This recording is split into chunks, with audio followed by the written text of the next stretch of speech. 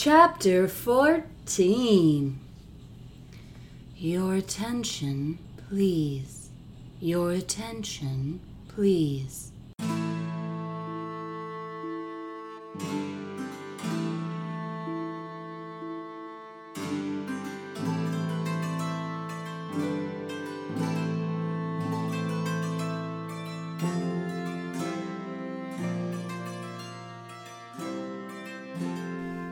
Alright, welcome to Chronically Narnia, the podcast in which my co-host and I discuss the Chronicles of Narnia chapter by chapter. Now, that's why you're here. But who are we? Well, I'm an old hag holding a torch, also known as Kristen, and this is my co-host, Pussums, also known as Chris. You didn't see that one coming, did you? I did not see that one coming. I once, my family once cat sat someone. They were going out of town for like 6 or 8 weeks, and the people who normally watch their cat had gotten a cat in the meantime, and the cats weren't getting along. So for like 6 weeks, we were watching these friends of my parents' cat. Mm-hmm. The cat's name was Puddums. It was the cat that was Puddums. That's a terrible cat name. I really liked Puddums. She was a great cat. I mean, she was a great dog. Like, she would come when you called her, and like, she'd follow the laser pointer, and you'd get her going so fast, like you'd put the laser pointer on the wall, and she'd go straight up the wall, and she'd make it halfway to the ceiling. I'm sorry that you're allergic to these critters that you like so much. I know. I like cats. I don't want to be allergic. Okay. I saw a picture on the internet the other day of an old lady cat? Of an old lady cat. It was a big fluffy gray cat, and her name was Smudge. Smudge. Aww. That's a good name. And I thought that was a good name. Yeah. For a fluffy gray cat. Uh-huh. That is a good name. Anyway, this is a podcast where we don't talk about cats. Well, except in this chapter, we talk about a cat a lot. Yeah. I mean, if that is what he really is. The Tiger King. Sorry. Yeah. We're gonna talk. We're not gonna talk about Tiger King podcast. No. All right. Anyway, that's had its day. That's so 3 weeks ago. Uh-huh. So this is the Triumph of the Witch, and this is a serious chapter because things happen and people die. Well, a lion dies. Yeah. As Aslan people, get at us on Twitter and, convince us one way or the other. Anyway, let's kick this off by reading our summary sentences. We got those ready to go. Would you like me to go first, Kristen? Sure thing. Go for it. All right. You do that. This one was one of the harder chapters in the book to summarize. I disagree completely. I did it while reading, which I never do. Because I thought there was a lot of lines that could convey the points I wanted to about the chapter, but this is what I came up with. Okay, so this one was difficult because you had options. Yes. Of course everyone was dying to ask him how he had arranged matters with the witch, but his face was stern, and everyone's ears were still ringing with the sound of his roar, and so nobody dared. Aslan's mood affected everyone that evening.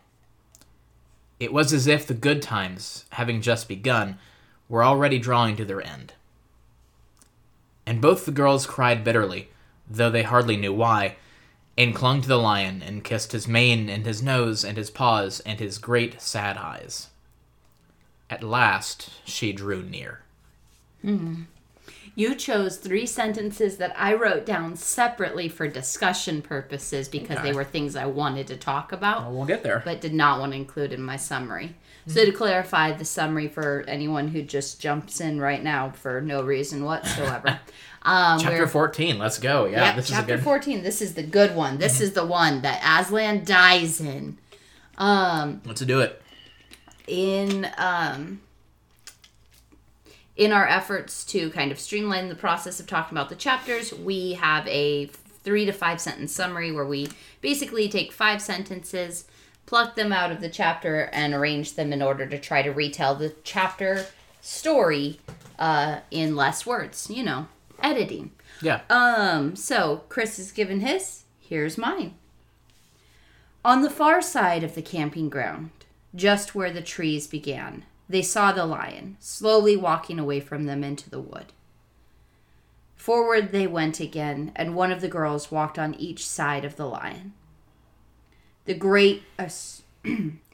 great crowd of people were standing all round the stone table, and though the moon was shining, many of them carried torches which burned with evil-looking red flames and black smoke. But he never moved. Then, just before she gave the blow, she stooped down and said in a quivering voice, "And now, who has won?" There you go. So yeah, let's dig in here. There's not a lot that happens in this chapter. This chapter has one key event that is, Aslan sacrificing himself, him being, allowing himself to be captured. He dies. We don't see that in the chapter. It's heavily implied. Well, the last sentence of the chapter is the children didn't see the actual moment of the killing. Yeah. And this is stated after there is one of those little narrator asides that says that he can't describe all of the terrible things that were present at the stone table. Adults wouldn't let you read this book. Or the grown-ups wouldn't let you read the book. Uh-huh. So, yeah. So let's get into it. It's a very somber chapter. It is. So they start by Aslan calling everyone to pack up camp and move. And he says that they need to leave the stone table because it will be wanted for other purposes. Now, for anyone who actually knows what the stone table is, this should tip Aslan's hand. Uh-huh. Because the stone table has, thus far in this book, been used as a meeting place, but referenced as a sacrificial place where the witch kills traitors. Uh-huh. And so it really doesn't make sense that Aslan would call everyone to abandon the stone table at what is also known as Aslan's How. It hasn't been referenced to that in the book yet, but that is what that location is referred to on the map. Uh-huh. And so there's just a little bit of like how much of this mythology of the witch being the axeman for the great emperor across the sea, how much of this mythology is actually known? Because like the Mr. Badger, wow, that's the second time I've called him a badger. Mr. Beaver. Who's Mr. Badger? Is he in another book? Mr. Beaver knows her that way and describes her that way. So like, I don't know. I'm trying to figure out how Aslan could call them to leave the stone table without anyone knowing that someone's gonna die. Or, like, that's kind of my first question in this chapter is, why does Aslan kind of do this fake-out thing where he's like, all right, I know I agreed to be sacrificed here, but I'm going to tell everybody that we're going to move, we're going to go to this other camp, we're going to camp on the cliffs of whatever, on the river. Go to the river. The fords of Bruna. Yeah. The fords of Bruna. And we're going to go there, and we're going to hang out, except I'm going to be there for like 3 hours, and then I'm going to get up in the middle of the night and wander over back. Well, he can't tell them, otherwise people are going to fight him and be like, no, you can't. Except he's the king. He can just be like, hey, I got business here that I need to stay and take care of. You guys go on ahead of me. I'm going to hang out. Like, that's all he has to say. Like, why does he go through the charade of going Because with him? Otherwise the two girls won't come with him back and watch him die. Because we need to traumatize two children. Uh-huh. Also, we have this moment, and it's, I think it's one that you used. It's sentence number 3 in the chapter. Of course, everyone was dying to ask him how he had arranged matters with the witch. Mm-hmm. But his face was stern, and everyone's ears were still ringing with the sound of his roar, and so nobody dared.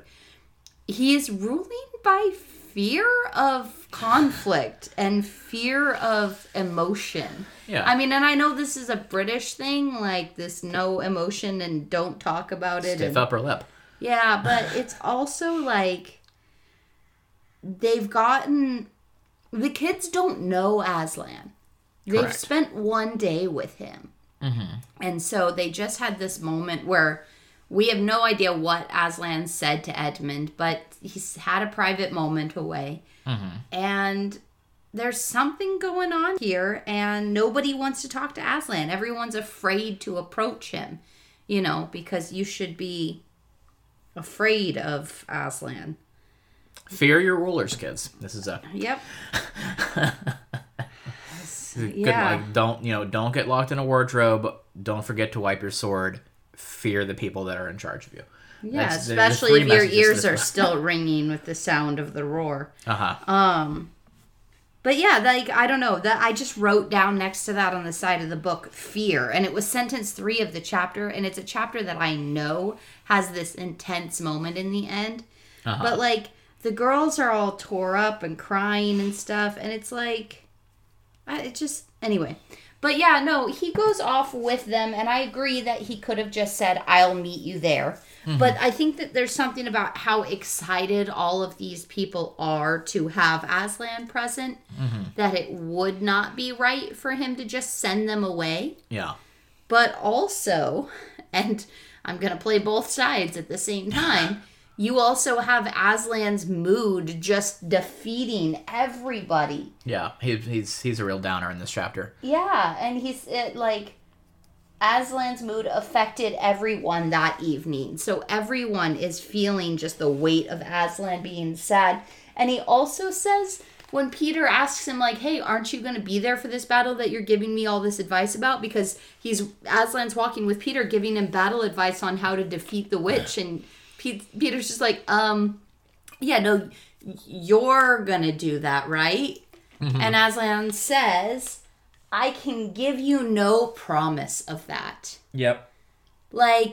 Geez. I mean, at least he taught him to clean his sword, right?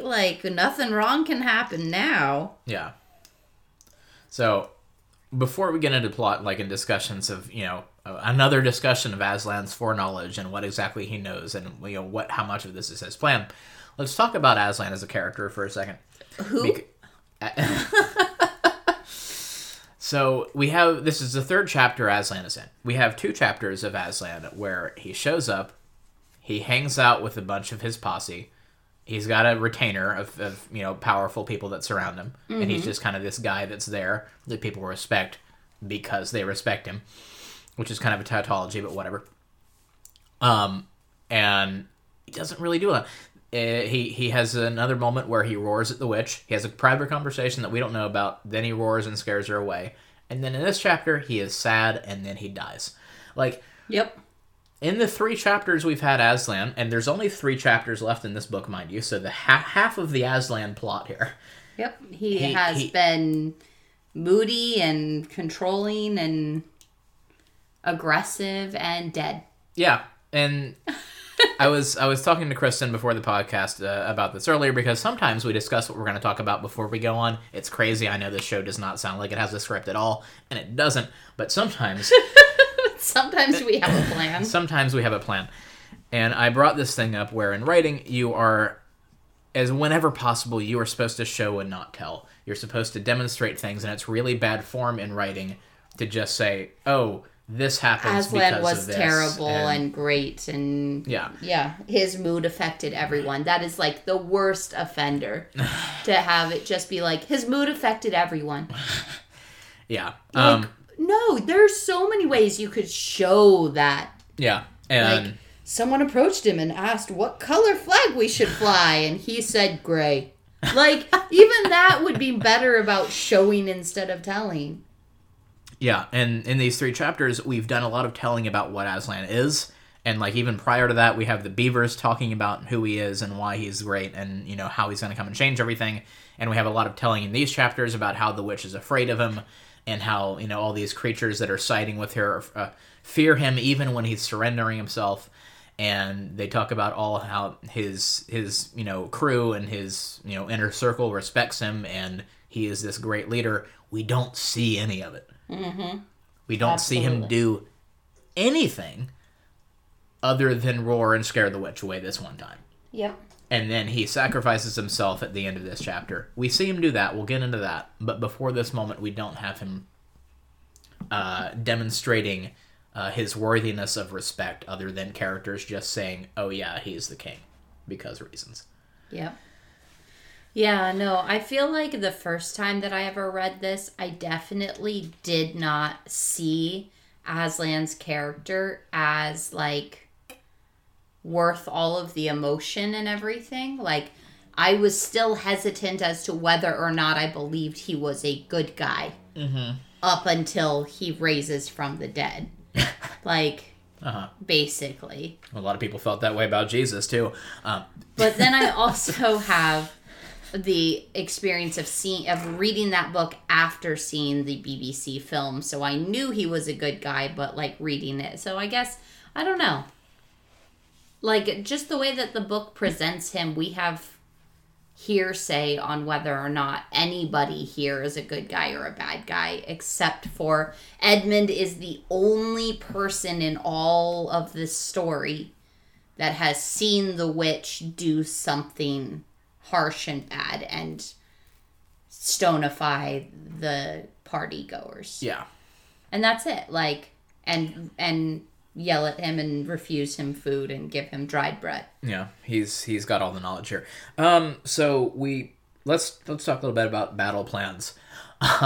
So I guess we're supposed to take Edmund's going along with Aslan after this secret talk that we don't know anything about to be the only, like, that's really the only confirmation we have that says, all right, Aslan is okay.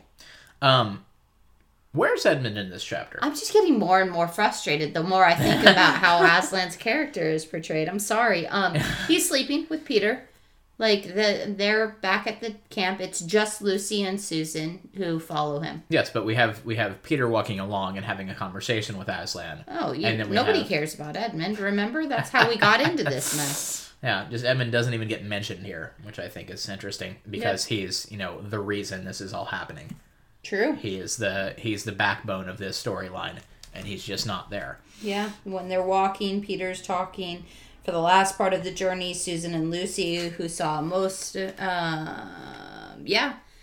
nothing, no mention of Edmund in this whole chapter. Yeah, so that's a thing. In the whole chapter. Yeah. His name does not come up. He's just off doing whatever. I mean, at least Lucy's here. I was afraid Lucy was in danger of, not being a character anymore. No, but that would have been Susan. I mean, do we want to talk about any of these battle plans that the Aslan goes over with Peter? I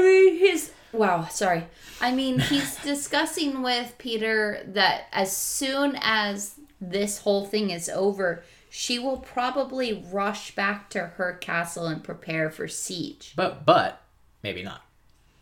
But that doesn't make any sense because Aslan knows that as soon as Aslan is dead, the witch is just going to come after them and attack Cair Paravel or attack them there wherever they are. Yeah. And so, when Edmund suggests that they cross the ford and stay on the other side of the river. Peter, not Edmund. Whoever. The one that's in the chapter. Yeah. When Peter suggests that they cross the river and stay on the other side of the ford because the witch might come and attack them in the night, Aslan is just like, no, that won't happen. But, that's good soldier thinking. Like, it just, you should have just made camp across the river and told him that it was good. Like, I would like to just read this line, this couple lines straight out of the book that you just mentioned. He mentions this idea, and Aslan's just like, all the same, it was well thought of. That's how a soldier ought to think. But it doesn't really matter. Aslan's just this, sad sack. But in the end, it doesn't even matter. And we came so far. Yeah, so while we're here, we're walking with Aslan to his death. So since Aslan's Jesus, right? I was told that by somebody. This is very much his Garden of Gethsemane moment. Yep. Where he knows he's about to die and is dealing with that. I feel like it's different, and there's a different take on it here because in this moment, Aslan is just like, yeah, I'm gonna talk to the devil and be like, yep, I'm gonna die. I'm gonna talk to the witch and agree to this. Where in the Jesus narrative, he doesn't really agree. I mean, that's the crucified. Take this cup from me moment. But if it's your will, yeah. And so, no, like, Jesus does agree Yeah. to be a part of this narrative. Which is a completely different discussion and a theological thing we won't get into. But it's a thing I've had several long conversations about as to whether the atonement that Jesus brings within Christianity had to be accomplished by him dying on the cross, and if there was not another way it could have gone down. Mm-hmm. And that's a thing I've talked at length about, but that's kind of not the point here. I mean, that's not the point here. This is talking about the deep magic. Mm-hmm. And as the next chapter title is gonna spoil, there's deeper magic from before the dawn of time. Yeah, that chapter title I forgot about. That was it's clever. But so here within this context, there is some deeper magic that Aslan is appealing to. Uh-huh. But even Aslan doesn't seem to fully understand or know, because he's saying like things like, I might be there. I can't make any promise of that, and yeah. So he doesn't know he's going to get... He's mourning and he's weary, and when the girls come to him and he, realizes that they're following him, he says that it would be good to have the company. Yeah. So, I mean, that's kind of my issue with it, kind of touching on the theology and the parallels between the Aslan story and the Jesus story. I feel like when we're talking about Jesus, like he has this moment in Gethsemane where he is suffering and, he's very much, stressed about this, like the whole sweating blood thing, and he's like praying to have this taken from him all night, and he's not happy about this situation anyway, and he's terrified, which is rightfully so, and that's kind of an illustration of the fully human side of Jesus, where, Jesus as God doesn't have a reason to be afraid of death. So when did this become a theology podcast? Because I thought we were you hate the theology discussion. I am drawing a parallel between moments here. Okay. So Jesus as God has no reason to fear death here. Jesus as man obviously does, and this is reflecting his nature as a human. In this moment, we have Aslan being super, super, super sad and upset, and I don't know if that's justified. Yeah, that's what I'm trying to get to. Well, is because within this book, within The Lion, the Witch, and the Wardrobe, the Lion, the Witch, and the Wardrobe is a very different book. No theology, no biblical discussion. This book, yes, Aslan has every right to be sad because he just agreed to die in Edmund's place. Mm-hmm.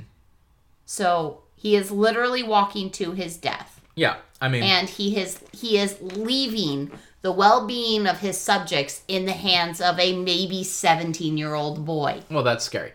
Yes. So, yeah, of course, and he's not telling anyone because they're all going to come after him and be like, no, don't do it. But, yeah, this is absolutely justified mourning on his part. Yeah, I'm just going... How dare you? I know, within the confines, exclusively within this book, yes, I agree with you. That's another thing that I'm looking at, through the lens of having read Magician's Nephew first, where we have Aslan presented in that, and if you're reading him in chronological order, like we did, you have him being presented here. He creates Narnia. He is this celestial being, may or may not be capital G God, that he's immortal and has all this cosmic power, and et cetera, and he is certain beyond a shadow of a doubt that there is this other place beyond the sea that, the one Emperor goes. Beyond the sea. Not that one goes. At this point, no mythology of heaven has been established at all. Yeah. There is just an emperor beyond the sea. Yeah. That's it. Okay. That's the only mythology that's been developed here. Oh, I'm just saying that he could have faced this differently. Cool. Can we move on now? Yes, I'm just trying to stretch this out. We're cutting out one of our segments from this show, so I'm trying Don't spoil it. People are turning off right now as we speak.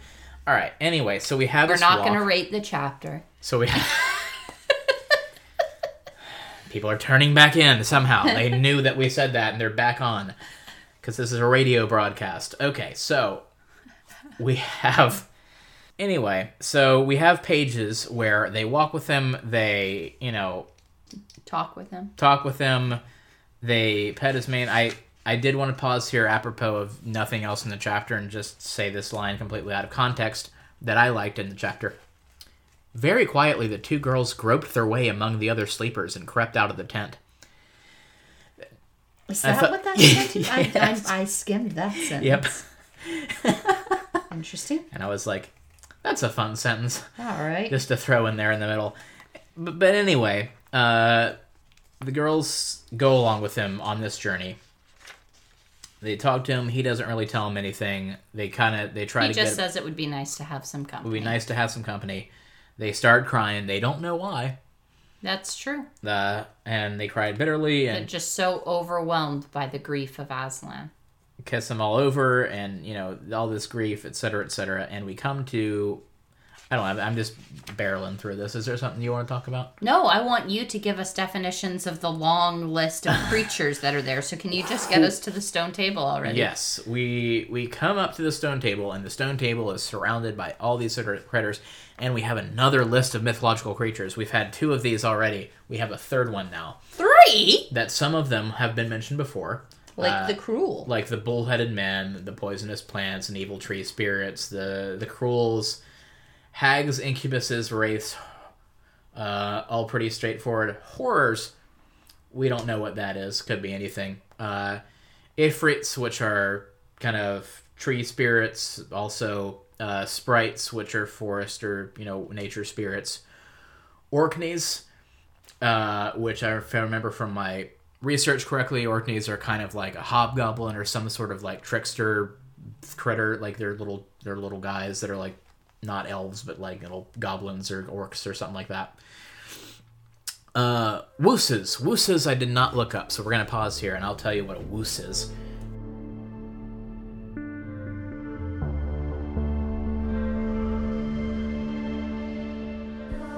So what's a wooster?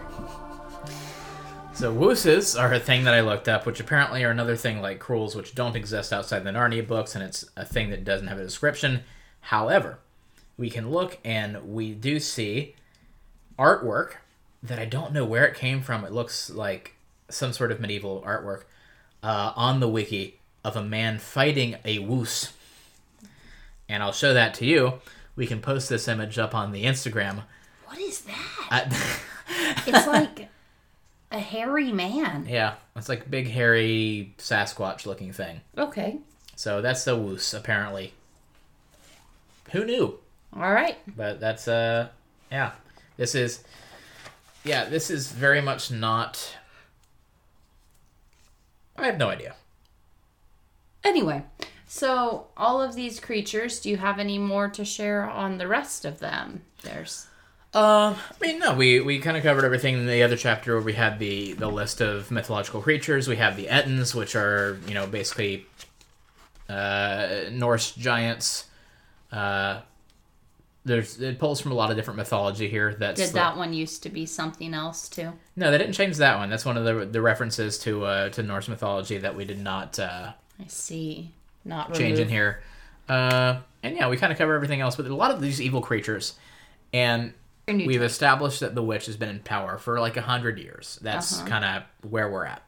Before that, what were all these things doing? Yeah, there's all these creatures, and like we're assuming there's not just one of each of these things. There's like entire races of these creatures that are out and about in Narnia. Doing what? What? Like, how did the witch gather them all? How did she convince all these critters to help her in her conquest? Like, I don't know. I do not know. That is a good question. Yeah, so I just want to that we should discuss on a podcast about this book. Yep. Oh wait. Mm-hmm. So anyway, we come to the stone table, and the witch, I guess, doesn't expect him to come. Like, I guess even though they made this deal, she is surprised that he's here because she's like, "Oh, the fool has come." Yep. And it's just like seems like she didn't expect him to actually follow through on this deal. Even though the deep magic says he has to or something, like he's bound to do this. I mean, somehow, even after their discussion, she challenged him in front of everyone. How do I know you'll keep your word? And he roared at her. Yeah. So, I mean, she already was questioning him in the moment of the agreement. And so she left that conversation with him just roaring at her. Yeah. Basically telling her to go away. Yeah, would have been a really awkward moment if she gathered all the, the hags and the race and the cruels and everything, and he didn't show up. Yep. And she was just like, well, nice of y'all to come. But they did camp on this side of the river, so we can go get them. Yeah. And then there's very, very much a back and forth, because we see Aslan having all of these things happen to him, where they grab him, they bind all of his legs together, they shave him, they tie him down. But for each one of these things, we have the girls objecting to what is happening by saying this one swipe of his paw could have knocked any of them down when they tie his paws together. And then when they muzzle him, except they the girls say they're saying like just one bite from his mouth could have taken off 4 of their hands. I don't think it's the girls saying that, it's the narrator. I narration. think that it's the girl's perspective, but if it is the narrator, you also have this, I mean, if it's the girls, it's just a perspective that shows how much like respect for his authority and majesty and power just being a lion that they have. But if it's the narrator, then he's kind of trying to get us to see the majesty that he knows he hasn't portrayed Aslan as having, I think. But either way, this is all trying to build up Aslan in that way that we don't see him yet. As a reader, we haven't gotten to meet Aslan as the vicious lion that could swipe one down with its paw or bite off 4 of their hands in one go. Yeah. Again, we're telling and not showing. Yeah. So why do they shave him? Is it just a humiliation thing? Is there something deeper to this? Or is it just like, oh, hey, let's make fun of this dude while we got him here. Let's, humiliate him first and take his beard. Well, the golden mane on the lion is very much analogous to a crown. And so this is very much the queen, the witch, stripping Aslan of his royal crown, taking his crown off and mocking him, and even then just to reduce him in size and show him to appear more feline and less authoritative. And then later she is going to use his mane and create for herself basically a headdress out of it. So it is very much her taking on that crown image and perverting it. A mantle, if you were. Yes. So there you go. We shave him, we make fun of him, puss, poor pussy. How many mice have you caught today? Would you like a saucer of milk, pussums? Which is the best line in this paragraph. And, just shows that all of these horrible, like, hell-spawned demonic creatures are real bad at insults. Yeah. Like, they obviously didn't... It's a children's book. It's a children's book, Chris. They didn't have a lot of time to practice this. Well, they didn't think he was going to show up, so... They're just like, what do you got? I don't know. Let's ask him about how many mice he's caught, I guess. Okay. So they strap him down, they tie him up, they, with great difficulty, heft him onto the stone table. Like, even though these are all, like, nightmare creatures with tremendous, evil and strength, it takes a bunch of them to lift him up there, and they struggle with it. So, big old lion.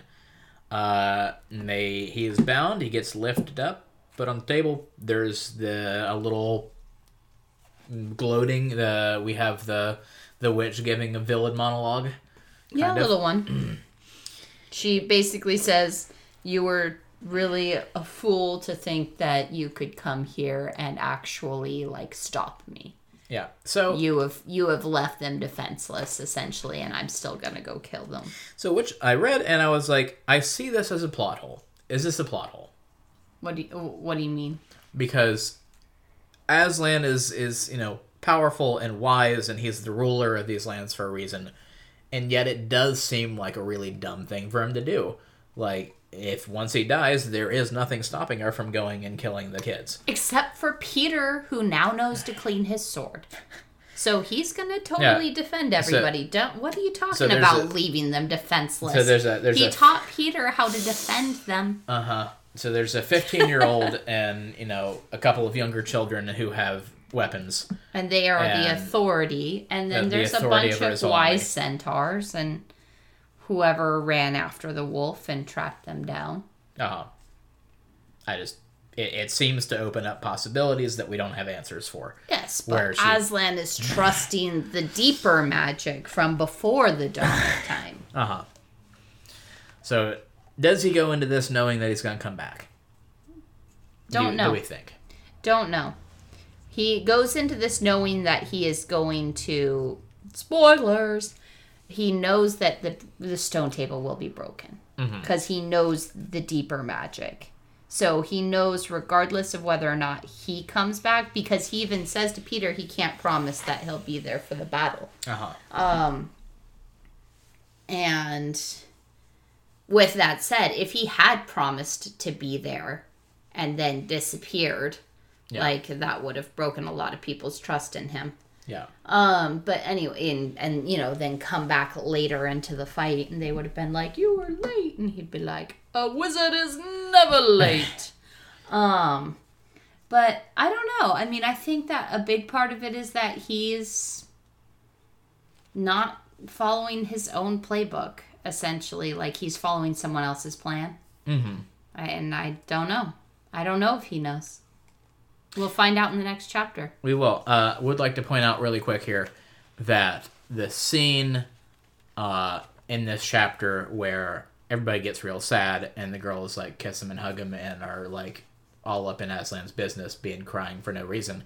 That is the scene that is depicted on the cover of the book. Yep, on your cover of the book, and on my box set art. Yes. So that is what this is. This is the crux moment. When they are crying into his mane. Yep. Also, is not going to be the first time someone cries into Aslan's mane, I think. I don't remember for sure. Would not surprise me. So Aslan gets killed here. So because I'm trying to throw a little bit more discussion into this, and you brought it up with your wizard is never late or early quote, let's draw some comparisons here with another literary character and say Aslan versus Gandalf. As far as Messiah figures? As far as Messiah figures who show up and don't do a whole lot. True. Because I feel like this is more of an apt comparison than to Jesus. Jesus does a lot of stuff. Like, Gospels are packed full of stories of him doing stuff. Whereas in this story and in Lord of the Rings, Gandalf just kind of there a lot. Yeah. And he doesn't really do a whole lot, like... In the foreground, like, I guess he does some behind-the-scenes nonsense. And, we know he does some behind-the-scenes nonsense. He fights Balrog. That's pretty cool. Falls. And, falls for, like, 4 days, which doesn't make sense with physics. But, look, throw me something there, because I think this is a more direct comparison. I mean, I think that it's an archetype. I think that this, like, authority figure, like, in the Lord of the Rings, Gandalf is the one who summons to the journey. So he is an instigator, an initiator. He is a creator for this landscape of adventure. In the same way that Aslan is the one who calls people to Narnia. He is the one who created and spoke out Narnia, and he created this world where this adventure would take place. And does not do much else, but has a great deal of power and authority and respect due to their position and role, but also is much happier to see other people flex their abilities and to draw out of other people what needs to happen as opposed to doing it all themselves.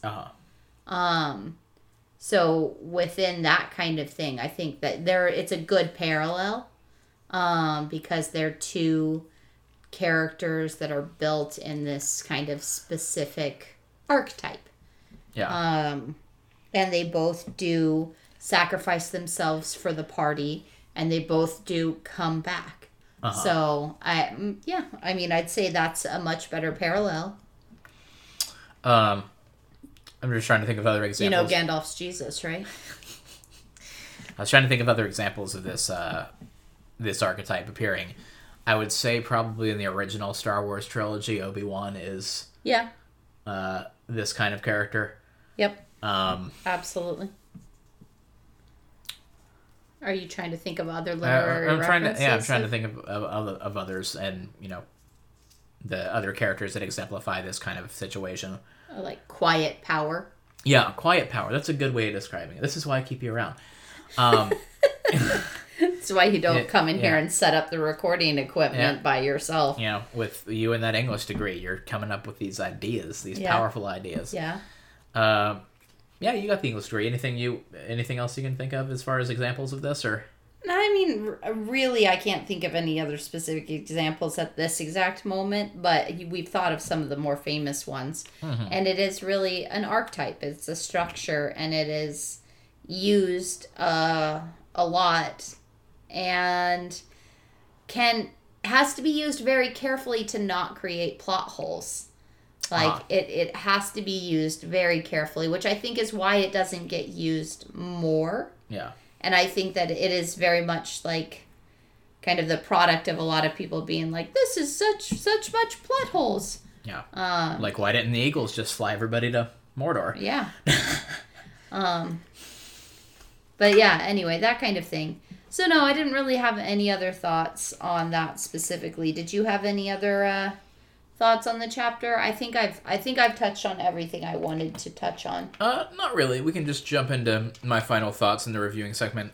We are skipping.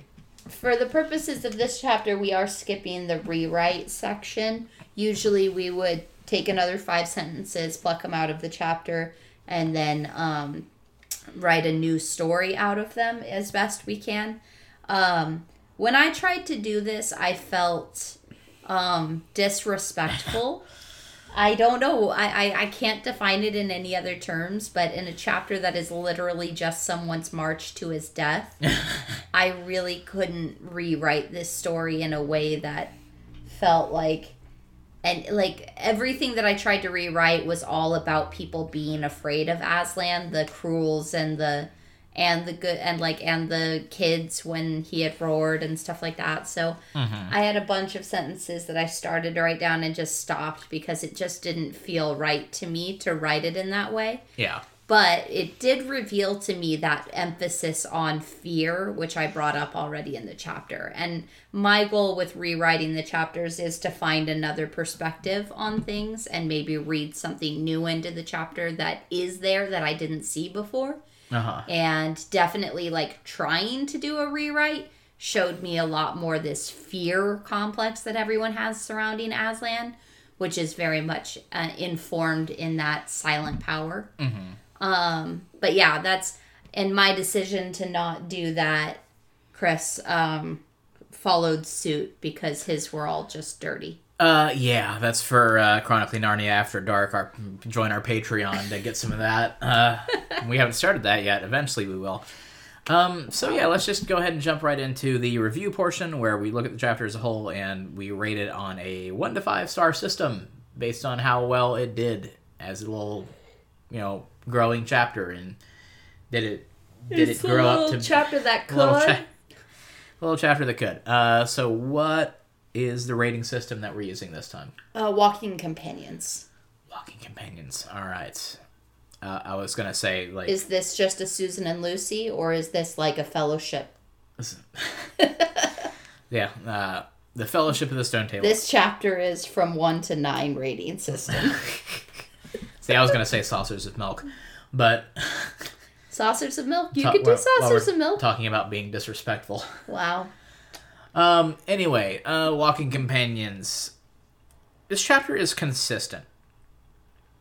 I mean, more so than any other chapter that I've read in the book, I believe it has a consistent feel and a theme, and it effectively creates a mood that it's trying to create. Yeah, no, I definitely agree with that, but it does that by telling and not showing. Couldn't have done that better. Absolutely.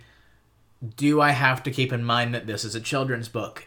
Yes, and this is maybe the one caveat to that rule, because, like, children aren't really observant, and you can't do a lot of showing and not telling because they won't pick up on things. I disagree. I absolutely disagree. 100% disagree. I disagree.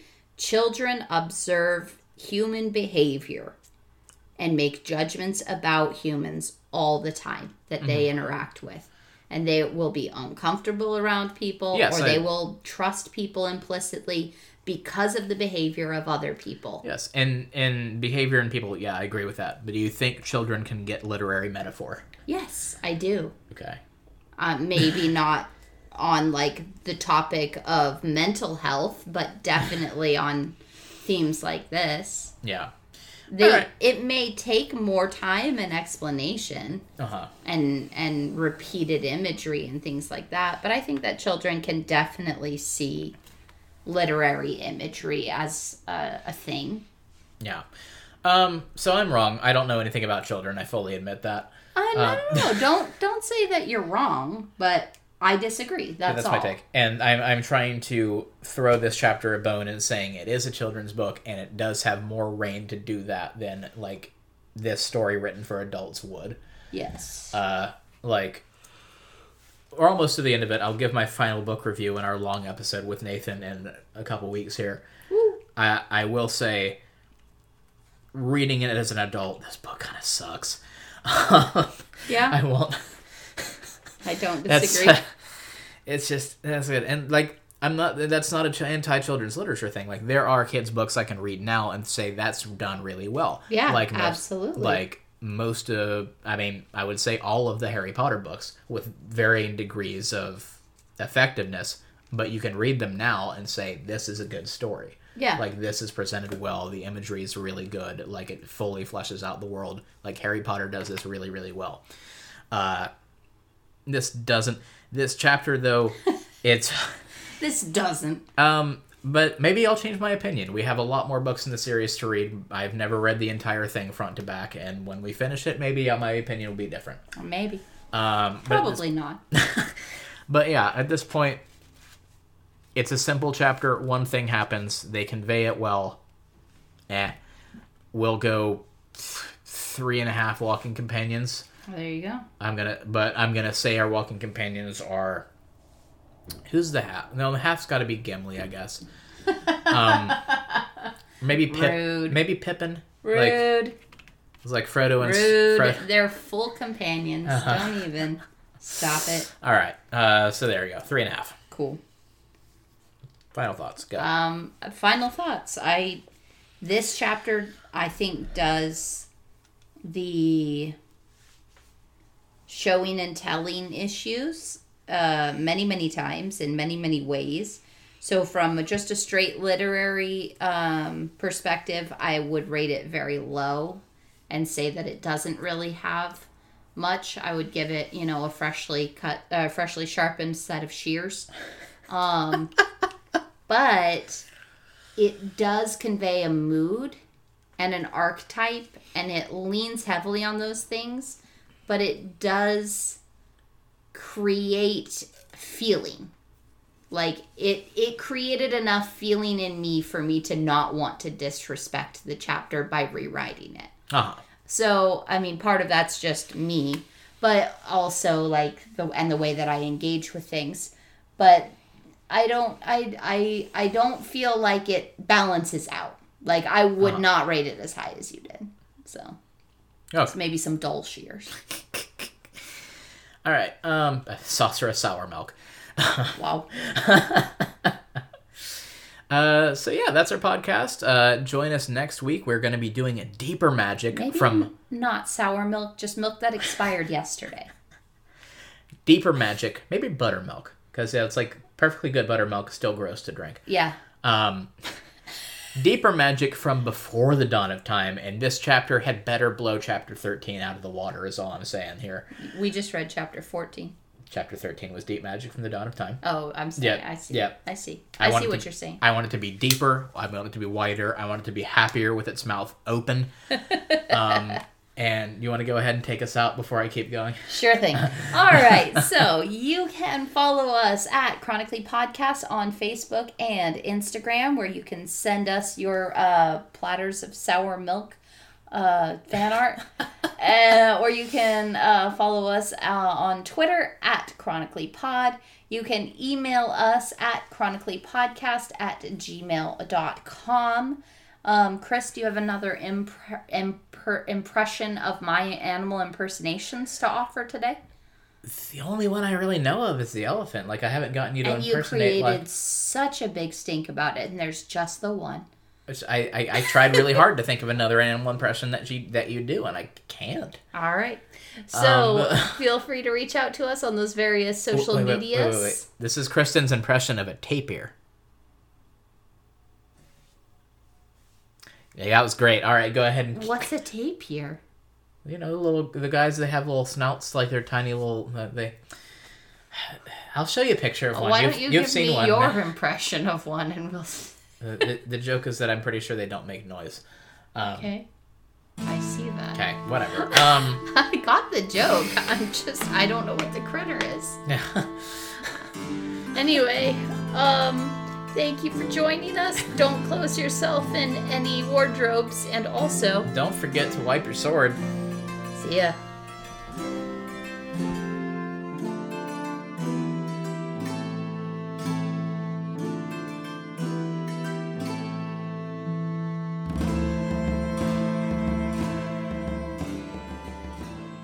And this is my co-host, Pussums. Across the fjord and the ford, and and as the next title is gonna spoil. You know, the next chapter's title. As the next chapter's title is gonna spoil, there's deeper magic from before the dawn of time. Yeah.